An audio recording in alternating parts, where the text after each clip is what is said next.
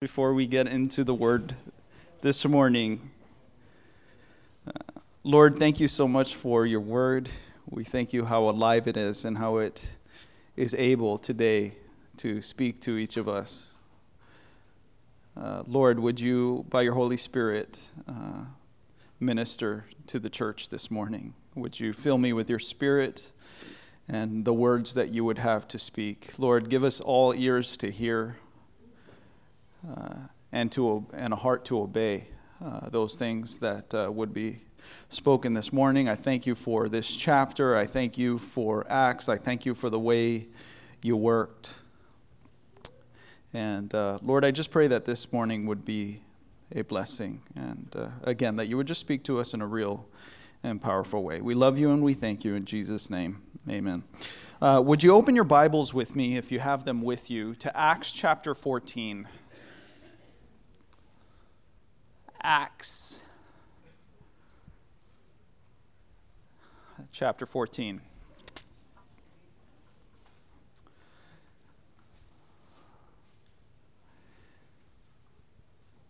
If you are new with us this morning, I want to welcome you once again in Jesus' name. Thank you so much for joining us. One of the things that we do as a church family here at Calvary Chapel, Kelowna, is that we go through the Bible on Sunday mornings, chapter by chapter, verse by verse. We'll pick a book and we'll just kind of go straight through it. And right now as a church, we're going through the book of Acts, and right now we're in chapter 14. Now, as a bit of a recap as to what's been going on as we have been journeying through the book, Paul and Barnabas are on their first missionary journey. Now, at the end of this chapter, by the end of chapter 14, they will return home to their home church at Antioch. And they will give a recap, a report as to how their first missionary journey went. And he will say there in verse 27, "Now when they had come and gathered the church together, they reported all that God had done with them, and that he had opened the door of faith to the Gentiles." And so overall, he will say God opened doors. That's what Paul will report.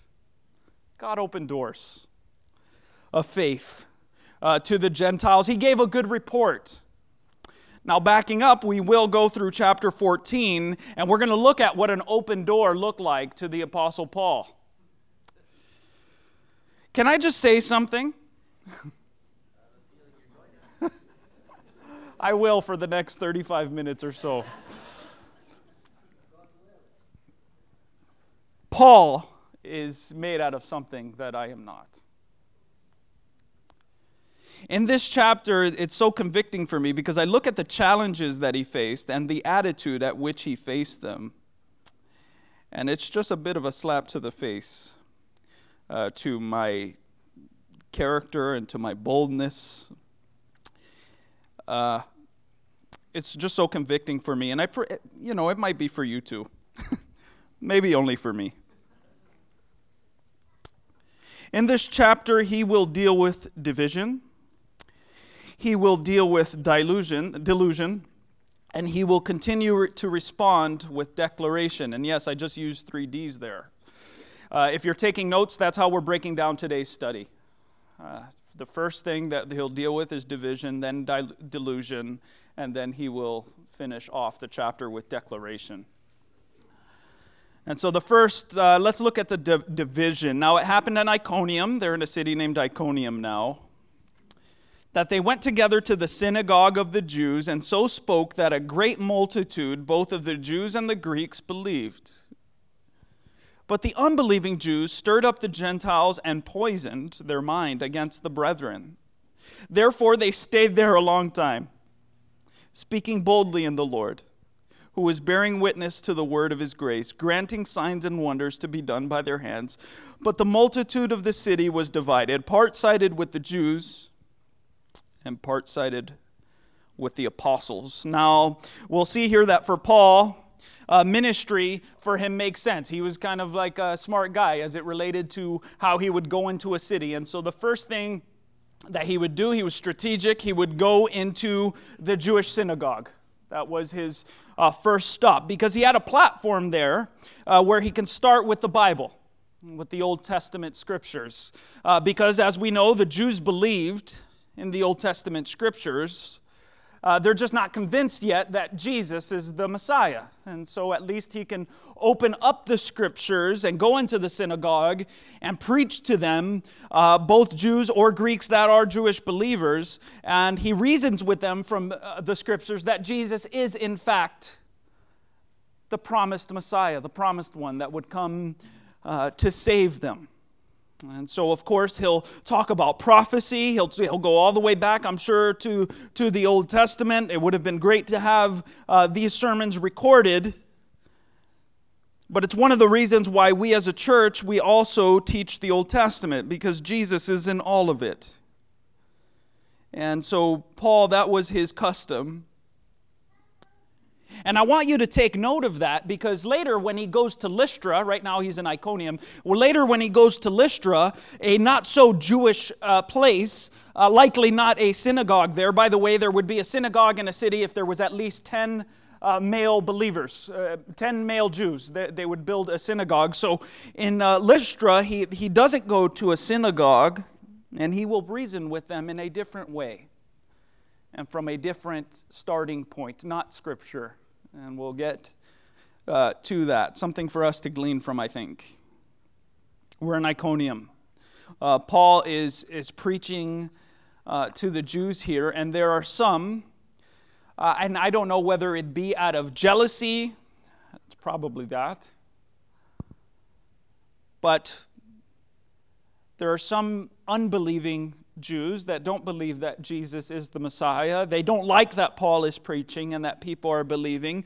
And so it says that the unbelieving Jews poisoned their minds against the brethren. I find that interesting wording, poisoned.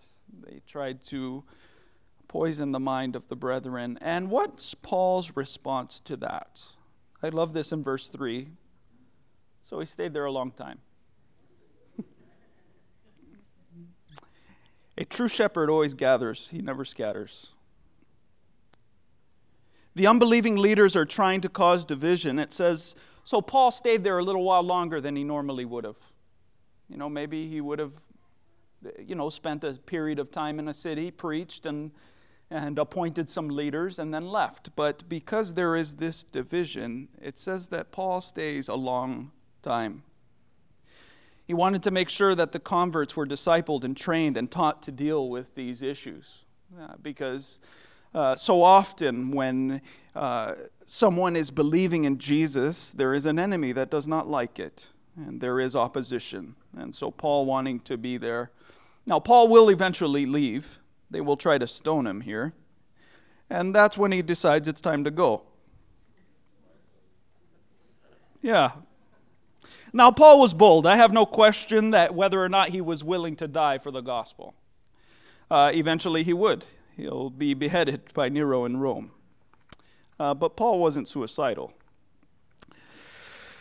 And so if he could survive, why not? I find Jesus did that often, before his crucifixion. When things would get stirred up, sometimes he'd just silently kind of leave.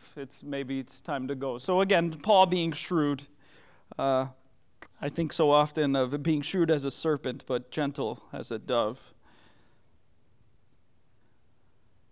And we, some of us horribly would give him a hard time for leaving after he got stoned. But then I wonder for us, at what time do you leave town? At what point are your words put to rest when you are sharing your faith? I would suggest to you, shamefully for myself as well, I don't know whether it's for my reputation or fear or what, but my departing point seems to be a lot earlier than people picking up stones to kill me. Not even verbal threats. It might just be, well, I don't know what people will think, Folks, if we believe the gospel to be true and the power that's behind it, we must more proudly and boldly proclaim it. with less fear and less things stopping us from doing it? What is our stopping point? And the only solution that I can think of as I was meditating through this is that the Holy Spirit to come upon our church, to come upon me, to come upon you, and fill you afresh with boldness for the gospel of Jesus Christ. We need that. We need that. I need it. Anyway, there's division here. Paul doesn't decide to leave just yet. A good shepherd, he stays, he strengthens the church, even though people are disagreeing with his teaching. He wants to build good roots in the believers here, and then there is this division. There you have it. Now, the second section of our study here will have our second D, and that's disillusionment. And Paul will head to Lystra. Verse 5, "And when a violent attempt was made by both the Gentiles and the Jews with their rulers to abuse and stone them, they became aware of it and fled to Lystra and Derbe, cities of Lycaonia, and to the surrounding region, and they were preaching the gospel there. And in Lystra, a certain man without strength in his feet was sitting, a cripple from his mother's womb who would never have walked. This man heard Paul speaking. Paul, observing him intently, seeing that he had faith to be healed, said with a loud voice, 'Stand up straight on your feet.' And he leaped and he walked. Now when the people saw that what Paul had done, they raised their voices, saying in the Lycaonian language, 'The gods have come to us in the likeness of men.'" Now I just want to stop there. The disillusionment will continue, there. But we need this for context. There in Lystra, there's a famous poet who wrote about Lystra, in this area. His name was Publius Ovidius Naso. I'm glad I have my notes. I would have never remembered that name. But the funny thing is, he's known as Ovid. I don't know how you get the nickname Ovid from Publius Ovidius Naso, but there you have it. He was a famous Roman poet that wrote a poem about Zeus and Hermes and how they visited that region of Galatia and Lystra and Lycaonia. They went on from house to house. This is the story that Zeus and Hermes went disguised as poor men. And they went from house to house asking for someone to be hospitable to them. And no one was until they came to the house of a poor old couple. And though they were poor and they just lived in a small cottage, they showed Zeus and Hermes hospitality. And so Zeus and Hermes turned their old cottage into a huge temple and destroyed the rest of the city by a flood. That was their story in Roman mythology. That's what these people believed. And so here comes Paul and Barnabas. They come preaching the gospel. They notice as they're preaching, there's a man who is lame. We are told that he's a cripple from his mother's womb, that Paul discerns that he had the faith to be healed. Incredible. And so he encourages him in his faith. He says, look, if you have the faith to be healed, stand up and walk. And he does. What a gift. Miraculous. I think sometimes as we go through the healings in the scripture, we need to take a little bit more time and just pause and think about really what's happening. He was a cripple from his mother's womb. That means there are muscles that are atrophied, that don't exist there. There are connections from his brain to his legs that had never taken place. And yet God in an instant is able to heal. Not Paul, God.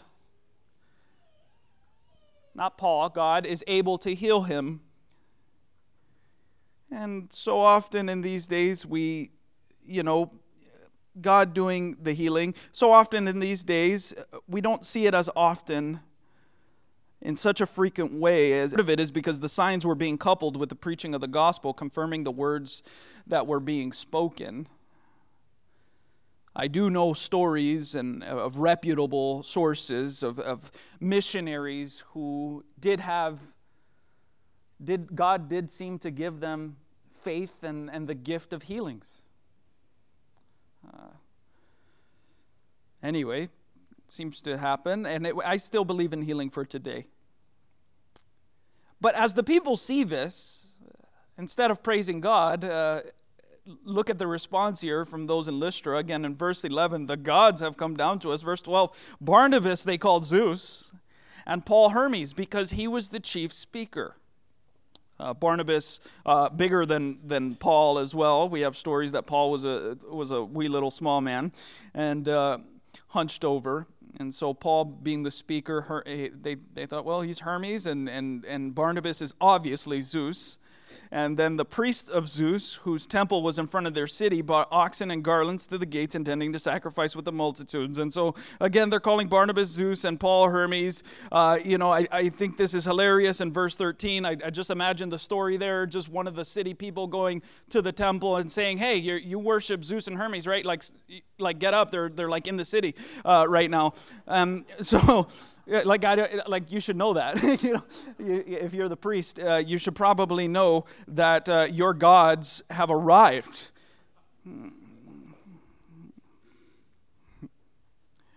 Then the priest of Zeus, verse 13 again, whose temple was in front of their city, brought oxen and garlands to the gates, intending to sacrifice with the multitudes.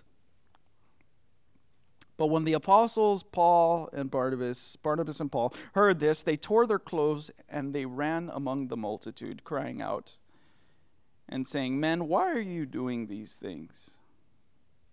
We are also men with the same nature as you, and preach to you that you should turn from these useless things to the living God who made the heaven and the earth and the sea and all that are in them. And so Paul and Barnabas saying here, guys, you're getting the wrong idea here. We're preaching to you so that you can turn from these things, not so that you can continue in them. Paul not taking the glory for himself. So funny, so often I think the enemy, if he can't get us to backslide, he'll try to get us to front slide. And get way too ahead of ourselves. There's another story, a man by the name of Captain Cook, journal findings, funny. He was a captain and he traveled to different islands and that, and one day he travels to an island, and because the people there had never seen a great big ship with the big sails that he had, and people dressed the way he was dressed, they thought that he was a deity.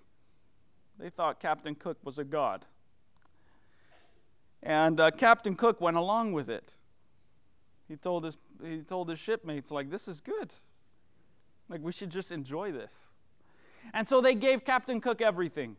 They gave him food. They gave him a great place to stay, women. All sorts of things were given to him until one day Captain Cook found a beautiful married woman.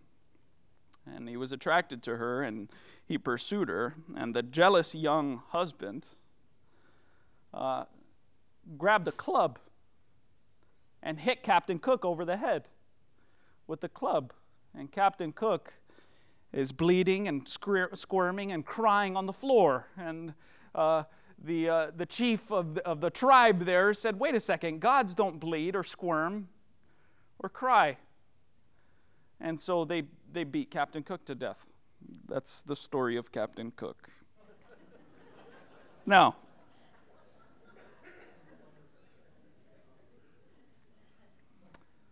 I have news for you. If I told you that I was God, you'd find out real quick that I wasn't, because my wife would tell you. Just ask her. I find it really interesting, and this is one of the things that does strengthen my faith in a real practical way, if you like to be critical. Jesus told his disciples, I'm the Son of God. He made himself equal to God. And these men spent every day of 3 years with him. And they saw him get crucified. And then they witnessed him being risen from the dead. And then they saw his ascension. And their lives were changed. And they preached the gospel and changed the world. And they were even willing to die for their faith. All of them but John were martyred. John died in a prison on the island of Patmos. He had to write the book of Revelation. You know, it's just one of those things that increases my faith, because if Jesus wasn't God, these men who had spent every single day with him would have realized and noticed real quick, hey, no. Like, you know, when they were put to the sword, are you sure he's God? Oh, yeah. I spent every day with him. He never sinned. I saw him rise from the dead. I saw him crucified. And so that's so encouraging to me. If you are being tempted to be thought as God or something more than you are, I would caution you, don't. Paul will not do that. He doesn't have any of it. He will not take the glory for himself. Again, one of the things that can be more dangerous to the Christian than discouragement and some failure is success. Great success. And I've seen it happen.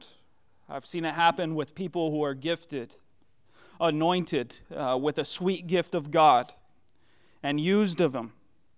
And how sad is it at their highest point when they are being fruitful, God using them, men start to praise them, and then from their high point they have a great trip and fall. And I've witnessed that happen. And it's a great warning to me. So anyway, Paul and Barnabas not having any part of that, and they begin their case preaching to these guys at the end of verse 15. Turn to the living God who made heaven and earth and the sea and all the things that are in them. Verse 16, who in bygone generations allowed all nations to walk in their own ways. Nevertheless, He did not leave Himself without witness, and that He did good. He gave us rain from heaven and fruitful seasons, filling our hearts with food and gladness. Paul, different than when he is preaching to Jews in the synagogues, he is not preaching to religious people here. He's preaching to Roman pagans, and so he doesn't start at Scripture. He starts at the basis of creation. He will start from the basis of creation. He says, look around you. Look around you. All that you see shouts design, intelligence. There's not just random energy and matter. There needs to be information. There has to be a designer. There's, it talks about this in Psalm 19, verses 1 to 3. The heavens declare the glory of God, and the firmament show His handiwork. Day unto day utters speech, and night unto night reveals knowledge. There is no speech nor language where their voice is not heard. There is not a single language where what creation shouts out of who He is. Romans chapter 1. He says, for since the creation, verse 20, for since the creation of the world, His invisible attributes are clearly seen, being understood by the things that are made, even His eternal power and Godhead, so that they are without excuse. It's like pretty intense. Read the chapter. It is intense. It says that no one is without fault or blame.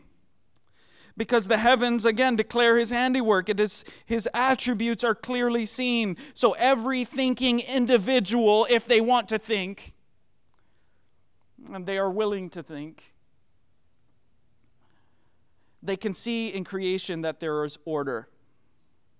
And without order, without information, without intelligent design, in essence, it takes more faith to be an atheist, which, by the way, seems to be a relatively new thing. Back in these days, everyone believed in a God, whether or not they believed in the right one. But no one, if you told someone, oh, there's no God, they'd say, well, that's stupid. Like, how would we have all of our, you look at the signs in the sky, you reason with people, and not only does design say that there is a God, that there is an existence, but His creation does say something about Him. When he created back in the book of Genesis, he said, things are good. He saw that it was good. And when he said that things were good, they were not good for him. They were not necessary for him. The trees, the plants, the water, the sun. These are not things necessary for him, but they're necessary and good for us. Paul even mentions it there. He says, he gave us rain and fruit. And I could go on forever talking about creation, but I'll just mention one thing. You think of the atmosphere. This atmosphere, not only does it work, it works. It keeps our planet from burning under the heat of the sun. It gives us very specific conditions for life. But it just so happens that the things that our atmosphere is made out of are also transparent. They're transparent. And so not only is life sustained, but it is able to discern and study the rest of the universe. To study the stars for times and seasons, which God said He put them there for. And we find that Earth is not only functional, but it's in a place in our galaxy that best helps us study the rest of the galaxy. And so we have calendars, and we have a year, and we have seasons and times. And those are all things that are good for us. Why would randomness out of nothing explode into that? It just doesn't make sense, Why would any random thing be concerned that we could study the rest of the universe? And so if you really ponder these things, you realize that not only is He the creator and the sustainer, but you can see that He made them good for us to enjoy, and that He is a deeply caring and loving God towards His creation. And if you can start there with people who don't know anything of the Bible, because if you go into the street and you say, well, the Bible says, well, they don't believe the Bible. And so creation, a good starting point. And then you can start talking about the Bible and what the Bible says. Verse 18, and with these things they could scarcely restrain the multitudes from sacrificing to them. Then the Jews from Antioch and Iconium, by the way, that's like 80 miles, having persuaded the multitudes, they stoned Paul and dragged him out of the city, supposing him to be dead. And so again, these guys from Antioch of Pisidia and Iconium, they've traveled at least, some of them over 100 miles, everyone at least 80 miles, and they have come and followed Paul and Barnabas from Iconium and Antioch, and they persuade the people in Lystra, and they stoned Paul. Talk about disillusionment. In the morning, they're sacrificing, worshiping them as Zeus and Hermes, and in the evening they are stoning them and dragging them out of the city. Now I wonder here, as Paul is stoned, that's with rocks, by the way. Did you catch that? I was concerned that you wouldn't. Paul mentions in 2 Corinthians chapter 12, he talks about a heavenly vision that he had, how he was caught up into the third heaven. Many scholars believe here that it is perhaps that he was dead for a moment, and there he sees his vision of heaven, and then God miraculously brings him back from the dead. Amazing here. It's funny because Paul says, these things I can't utter. I can't utter these things. That's why he didn't write the book of Revelation. Because he would have seen the vision and he would have just said, no, it's too good to be said. And so John is a little bit more artistic and willing to share. And so we have looked at division, we have looked at disillusionment, and now we'll look at the continual declaration of Paul the Apostle. However, and Barnabas, and when the disciples gathered around him, he rose up and went into the city. What? When the disciples gathered around him, he rose up and went to the city. again. And the next day he departed with Barnabas to Derbe. I love this. The disciples there that were made in Lystra, gathering around Paul, they help him up, they pray, he gets a good night's rest, and then the next day he heads out with Barnabas to Derbe. Now there is a young man by the name of Timothy, who's from Lystra. And we will know that he is a young man that will become Paul's protege. He will write to him 1st and 2nd Timothy, and we know that Timothy is from Lystra, and so I have no doubt that Timothy probably was one of the disciples here that witnessed this happening. I'm sure it left an impression on him. It is so important in our ministry and whatever it is that you do to serve God that you don't impart only your service, but your life. And Paul lived these things out for the people who he led. How does he keep going? Well, I guess when you've had a heavenly vision, what's the worst that can happen? You can live. And so he says, well, I'm just going to keep preaching. And verse 21, and they had preached the gospel to the city and made many disciples. They returned to Lystra, Iconium, and Antioch, strengthening the souls of the disciples, exhorting them. There's three things here. He made many disciples, strengthened the souls of them, and exhorted them to continue in the faith, saying, we must, through many tribulations, enter the kingdom of God. It says he goes back, he makes more disciples, he strengthens the believers to establish them, and he exhorts them to continue in the faith. Some of these are brand new believers, and Paul realizes that he is going to have to leave sometime to return home. Paul leads them to Christ, but he wants to go back. So now what he's doing, and if I could show you a map, we don't have a map today, but he's kind of done a bit of a circle. And he's actually really close to home right now in Lystra. He could go back to Antioch, actual home Antioch, not Antioch in Pisidia that it's talking about here. But what he's going to do is he's going to backtrack now and head in the other direction because he wants to make sure to reiterate the truth of Jesus and to see how the churches are doing and to strengthen and to establish them. Paul, again, practicing what he preaches, he says, we must through many tribulations enter the kingdom of God. What a better example to the believers than Paul himself as he talks about suffering and trial. And he will do that many times in the book.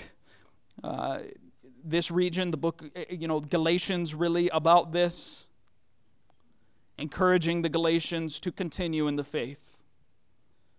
Will you now depart?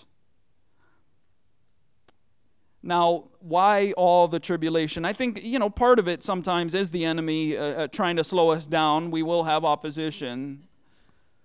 But then there is this part that God turns those things into an opportunity to build us. And both things can happen simultaneously. I bring this verse up often. Romans chapter 5, verse 3. He says, not only that, we glory in tribulations, knowing that tribulation produces perseverance, and perseverance, character, and character, hope. Now, hope does not disappoint, because the love of God has been poured out into our hearts by the Holy Spirit who was given to us. If you're going through hardship right now, you're going through trial, if it is especially if it is because of your faith, I pray that God would continue to strengthen you and that you would continue to press on. And sometimes when these things happen, we can really suppress them and we could grow bitter. But if we can embrace God during these difficult times and realize that He's with us and He's working these things out and He is working a character in us, that is completely necessary, then that is of some comfort to me. Verse 23, and when they had appointed elders in every church and prayed with fasting, and they commended them to the Lord in whom they had believed, After that, they had passed through Pisidia. They came to Pamphylia. And now when they had preached the word in Perga, they went to Attalia. So again, kind of backtracking through all the areas that they had been through. It says there that they appointed elders in every church. I wonder what that was like, the appointing of the elders in every church. Because, how old are these believers? Paul in 1 and 2 Timothy, he'll say, it shouldn't be a new convert. And don't hastily lay hands on a man. And yet, he has to go. These are new believers, relatively new believers. And so he has to appoint some leadership here. He says that's the best thing to do here. But notice that it was with prayer and fasting. That Paul was not interested in the normal kind of things that might qualify a person. There was no seminary at that time. He prayed and he fasted and he sought the Lord and he asked the Lord, who is the person? Who are the people who I should appoint to lead these churches? And so they did that. And from there, they sailed to Antioch, where they had been commended to the grace of God for the work which they have been completed. I think just a couple of chapters ago, separate unto me, as they are serving there at the church at Antioch. Separate unto me, Paul and Barnabas. The Holy Spirit says that. Separate unto me Paul and Barnabas for the ministry to which I have called them. And they had been commended by the grace of God, which the work they had completed. Verse 27, and when they came and gathered the church together, they reported all that God had done with them and that he opened the door of faith to the Gentiles. So they stayed there a long time with the disciples. And so the first missionary journey, Paul and Barnabas together, done. This will be their last journey together. They get in a little bit of an argument. I just love the ministry of Paul and his boldness for the gospel. I don't know if you're new here, if you've never heard the gospel before. The Bible says that we were all created in the image of God to know him, to have a relationship with him. But our sin separated us from him. And so what he did was he sent his only son, Jesus, to come to the world and to live a sinless life and to take on the penalty for us, so that as many as would repent of their sins and believe in Jesus and receive him as their Savior, that they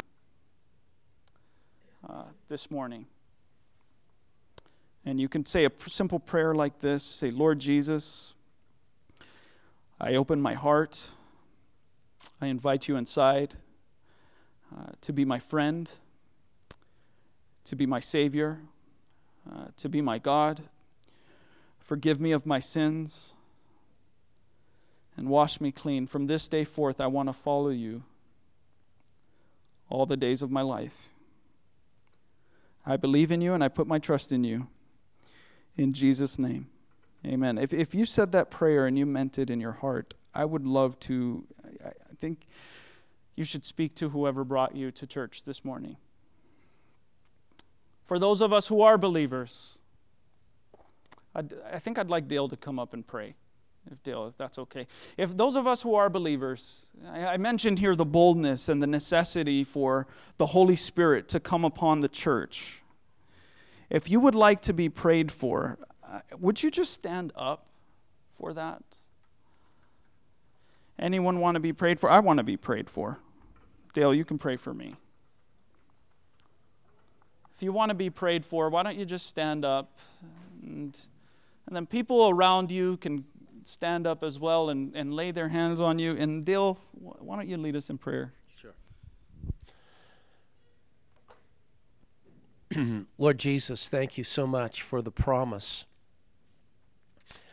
that those who ask of you, Lord God, for the Spirit, Lord God, will receive. Because if we, being earthly, should ask for a stone, for a bread, you won't give a stone. Or we just thank you and praise you, Lord God, for the availability of the power of the Holy Spirit. We desire, Lord, to live as a witness and to speak as a witness.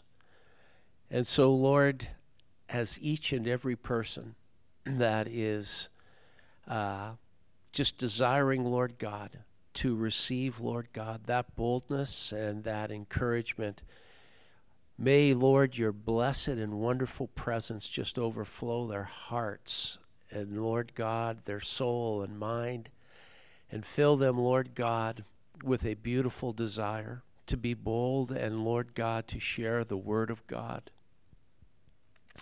Thank you so much today, Father, for the word.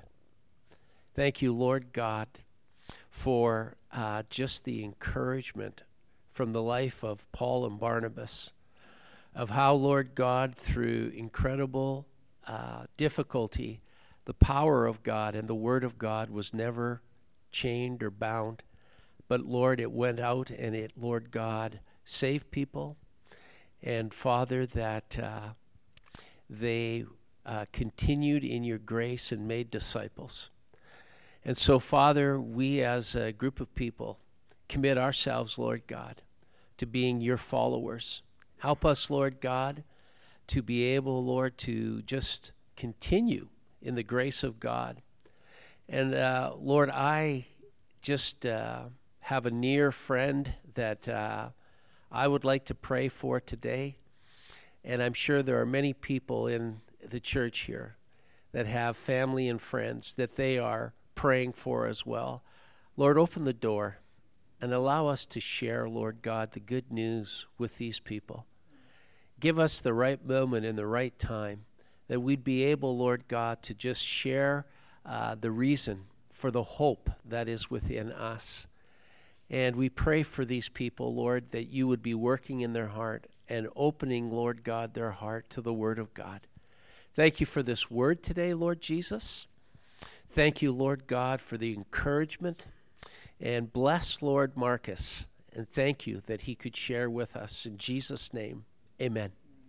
Amen. Let's stand together.